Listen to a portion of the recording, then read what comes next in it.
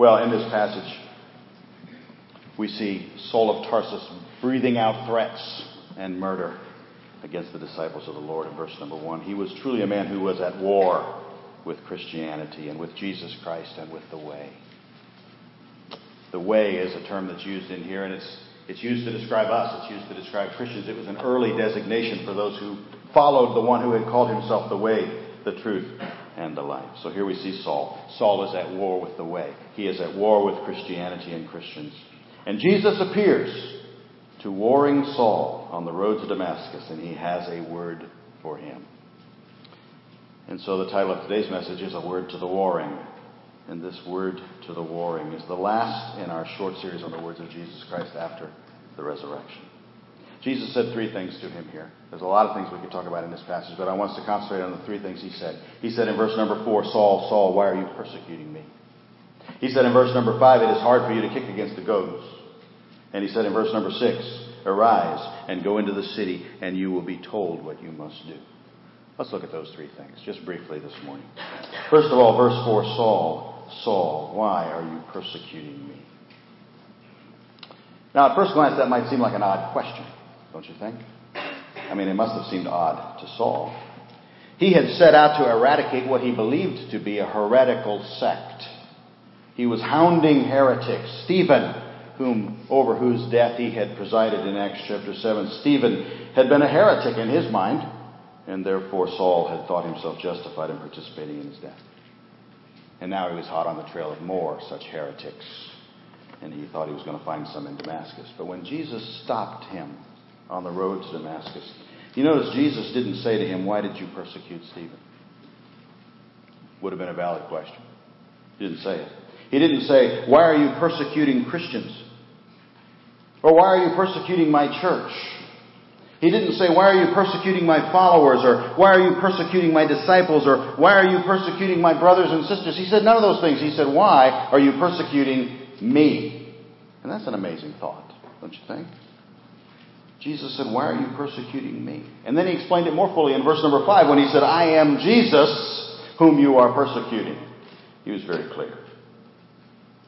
What Jesus was saying, in effect, was, what you do to my church, Saul, you do to me.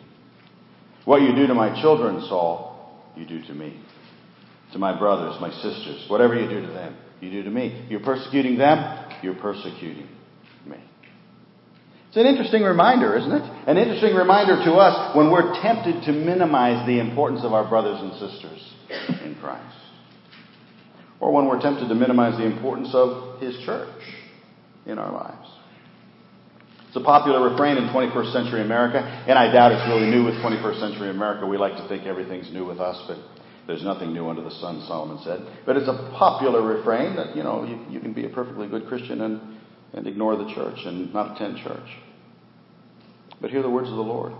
Why do you persecute me? What you do to my church, you do to me. When you persecute my church, you persecute me. When you minimize my church, you minimize me. When you ignore my church, you ignore me. And some might be thinking, well, how in the world are you getting that out of this passage, Pastor? What in the world does this passage have to do with church and faithfulness to those kinds of things? But I would suggest that Jesus is simply talking here about harming other believers. Any type of harm to another believer, he would be saying, is harm perpetrated on him. Few of us, I would hope, harm other believers by breathing out threatenings and slaughter against them. Anybody done that this past week? Well, I hope not. That's what Saul was doing. But the application to us is, I think, any harm toward other believers. We minimize the importance of other believers in our life all the time, don't we? We ignore other believers in our life all the time. We harm other believers in our life by withholding the spiritual gifts that God has placed within us specifically for their benefit. And we hold it back and don't exercise those gifts. And Jesus said when we do that to Him. And I toss that out for your consideration this morning because I think we have a very real danger at Friendship Bible Church of allowing that to happen. It's always a danger, but it becomes more of a danger every year right about this time. Every year it's summertime. There's everything in the world, every myriad kind of temptation that could drag people away from faithfulness to God's church takes place. But this year, in addition to summertime, we have something else going on, don't we? We have a building project going on which could easily distract us, could easily pull us away from the things of God. And so let's listen to the warning here this morning and remind ourselves. Paul is later going to warn the Corinthians in 2 Corinthians chapter 2. He's going to tell them to be careful lest Satan should take advantage of us, for we are not ignorant of his devices.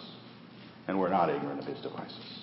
So let's take that warning this morning as well. Do you see it? Saul thought he was simply silencing a heretic. But Jesus said, no, you were persecuting me when you killed Stephen. Saul thought he was merely chasing dangerous men and women when he breathed out threats and murder against the disciples of the Lord. But Jesus said, why are you persecuting me? I am Jesus whom you are persecuting. As an application to you and I, a reminder that we need to hear again and again, what we do to each other, we do to the Lord Jesus Christ. Whether it's something good or something bad. In Matthew chapter 10, he said, he who receives you receives me. And he who receives me receives him who sent me. In Matthew 25, the king will answer and say to them, assuredly I say to you, inasmuch as you did it to one of the least of these my brethren, you did it to me. Assuredly I say to you, inasmuch as you did not do it to one of the least of these, you did not do it to me. So the first thing he had to say to Saul, Saul, why are you persecuting me? The second is in verse number 5. Verse number 5, it is hard for you to kick against the goads. That's a very interesting phrase, don't you think? It's a very picturesque phrase. Jesus was saying, in effect, to Saul, Saul, I have been working in your life, and you have been ignoring me. And that's been hard on you, hasn't it?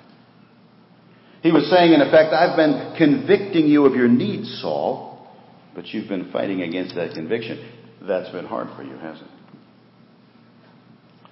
I attended Kent State University a long time ago, in the dark ages. You probably don't realize that there was a Kent State University that far back, but there was.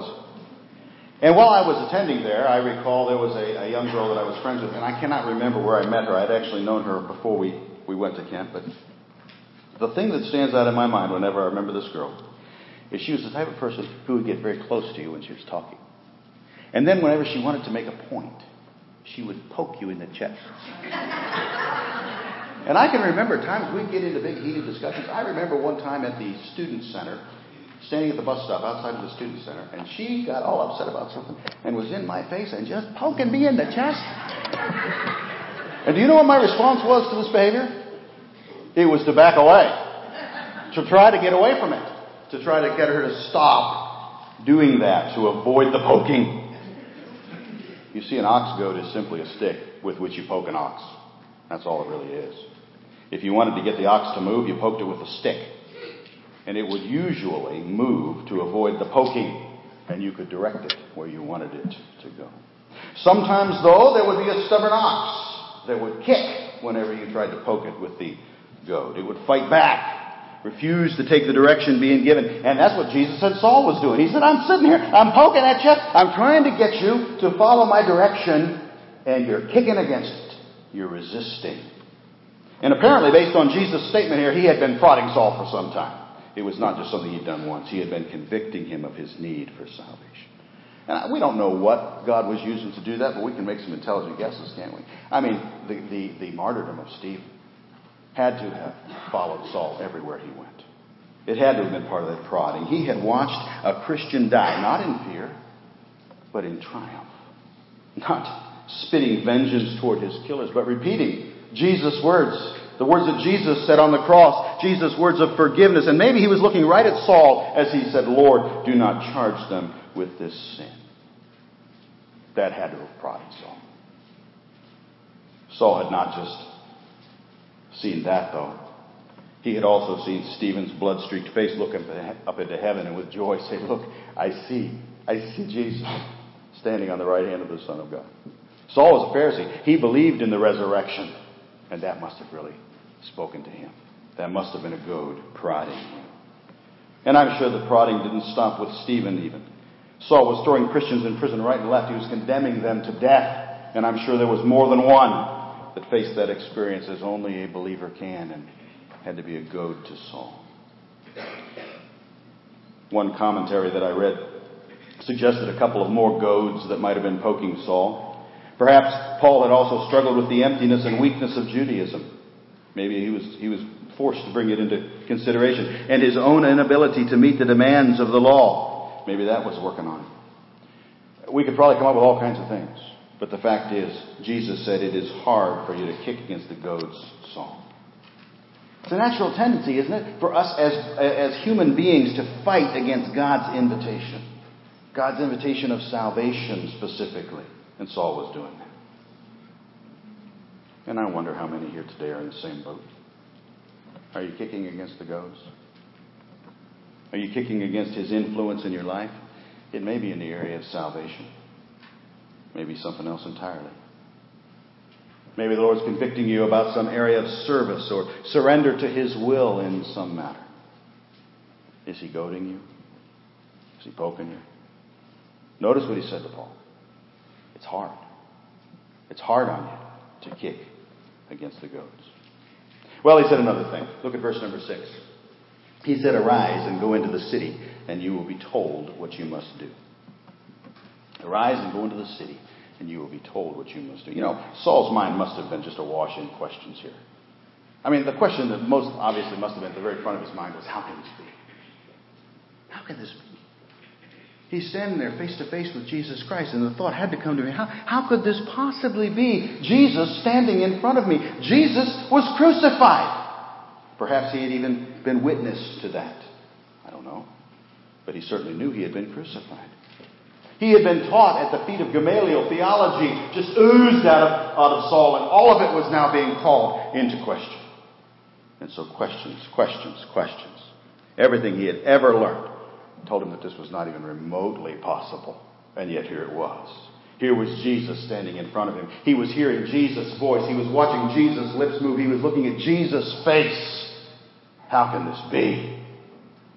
But notice that Jesus didn't address any of his questions. Did you notice that? Whatever questions he might have had, Jesus was not interested in answering them. All Jesus said to him was two things. He said, get up and go into the city. And then he added one little thing. He said, and it will be told you what you must do. Get up and go into the city. Explanations can follow later, Saul, but for now, you need to act on what you know. Get up and go into the city. I wonder how many people miss out on accepting Christ or miss out on serving Christ in their life because they have questions. And until they get every question answered, they're just not going to believe. Maybe kind of like Thomas in the upper room. Until they can get all of the puzzle pieces together, until they can fit everything into a nice little box, they're not going to believe. There's a scene in one of the Indiana Jones movies. I think I mentioned another Indiana Jones movie here recently. I must have Indiana Jones on my mind. But there's a scene in one of the Indiana Jones movies, and I'm sure you remember it, where Indiana had to get from one side of a chasm to the other. He's standing in the doorway of opening of a cave, and he's looking down into what seems to be interminable depths. And across this wide expanse, there's another cave that he has to get to. And there's no way to get from here to there. But he has been told that the only way to get from here to there is to take a step of faith. And so if you remember the scene in the movie, he finally screws up his courage and he steps out into what seems to be nothing but air. And he thuds down onto rock. And then suddenly he looks and he sees that there actually is a rock walkway that goes all the way across there that had been hidden and camouflaged before. But when he stepped out in faith, suddenly he could see it. Because he took that step of faith. You know, we'd all like it, wouldn't we, if Jesus would come to us and lay out a detailed explanation of every day of our lives from here until he comes back. Wouldn't that be great? Wouldn't it be wonderful if he would tell us all his plans, all his expectations for us for the rest of our lives? Wouldn't it be not wonderful if we knew everything he wanted of us and everything that was going to happen to us? If we could have all of our questions answered up front before we decide to step out for Jesus. Wouldn't that be great? Wouldn't that be great, good? Yeah, say amen. Thank you. But it doesn't work that way. The Christian life is a life of faith. 2 Corinthians 5:7 says we walk by faith, not by sight. Hebrews 10:38 says the just shall live by faith. Psalm 37:23 says the steps of a good man are ordered by the Lord. That's the way it works. When Jesus calls, we step out. We take a step of faith. We answer what we know. Even if we might still have questions in our minds. But when we've obeyed that step, he reveals a little bit more. We take that step, and he reveals a little bit more. Step by step by step. Arise go into the city, and you will be told what you must do. Well, there's three things Jesus said to Saul. Let me suggest real quickly three thoughts that come to mind by way of application as we consider this, because I think we could apply this three ways. First of all, I would suggest this. Anybody can be saved. Anybody can be saved. Now, I realize our sermon today is really not about the conversion of Saul of Tarsus. I know that. We're really talking about the things Jesus said to him. At least that's what I'm trying to talk about. But nonetheless, I think this is maybe the most important application that we get out of this passage. Even though it's really not from what Jesus said, but just from his conversion.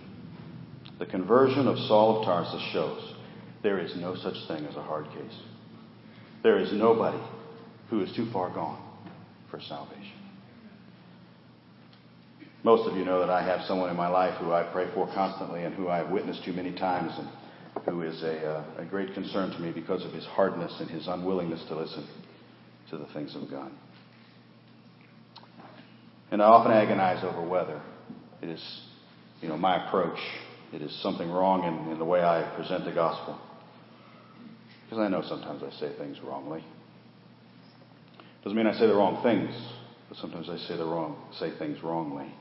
Maybe I turn him off. Maybe I agonize over my methods. Maybe I'm not saying things the right way. Maybe, I don't know.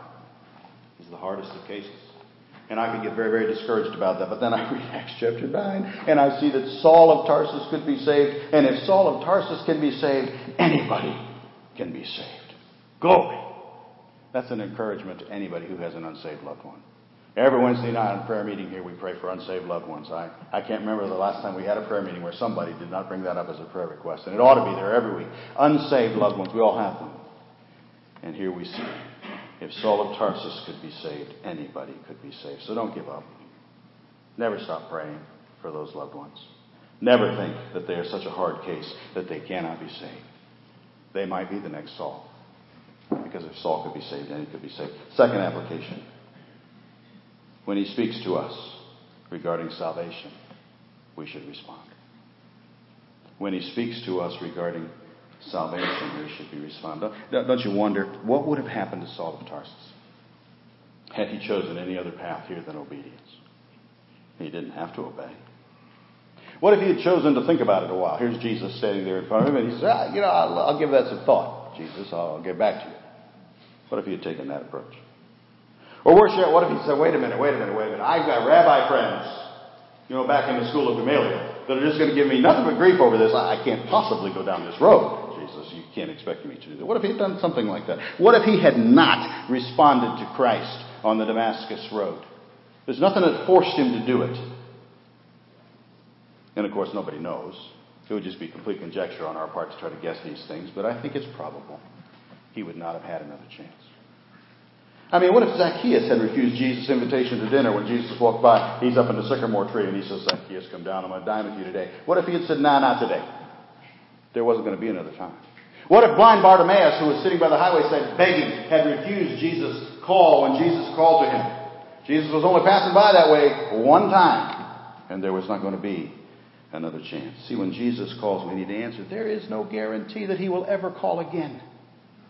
If you are under conviction, you need to answer. You know why? Because there's no guarantee that will ever come again. Too many are like Felix, who put off trusting Christ even when under the conviction of the Holy Spirit. In Acts chapter 24, as Paul reasoned of righteousness, temperance, and judgment to come, Felix trembled and answered, Go thy way for this time, and when I have a convenient season I will call for thee. And there's no evidence whatsoever that convenient season ever came. Ever came again. Saul could have said, now's not a good time. I want to think about it. I'll consider your points. But he didn't. He got up. He went into the city. Jesus had called. He didn't respond.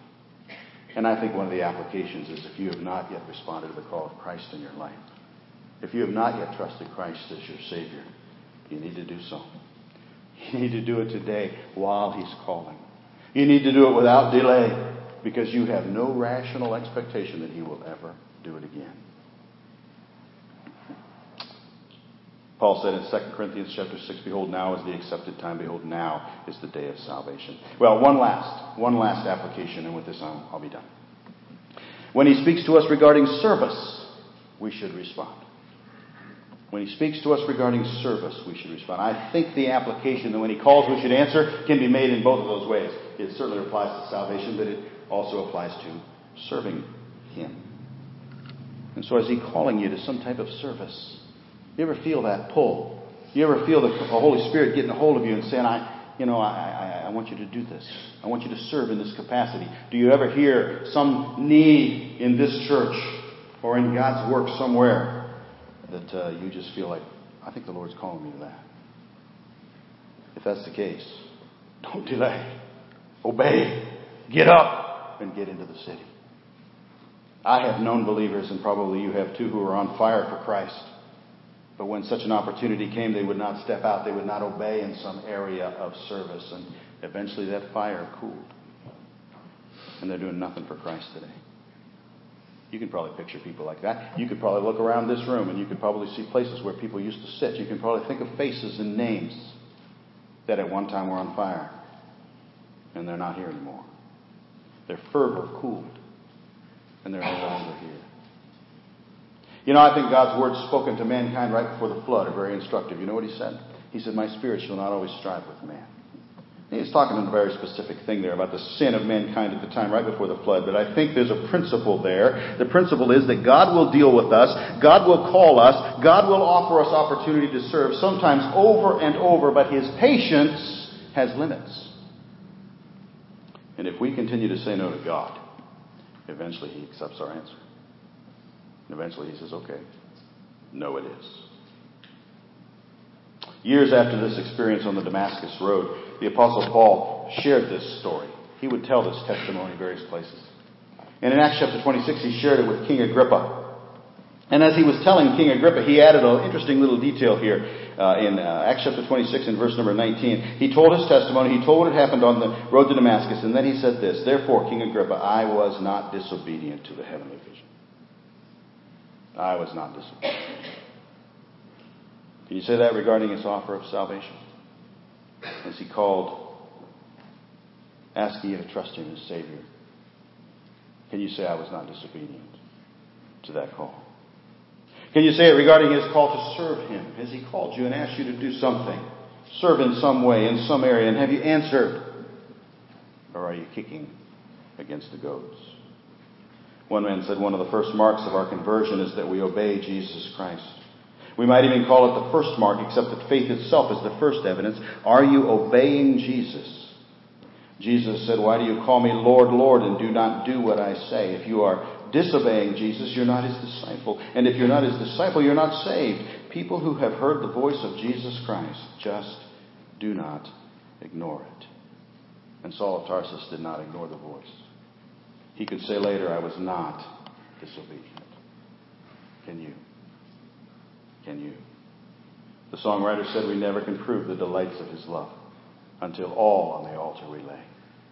For the favor He shows, for the joy He bestows, are for them who will trust and obey.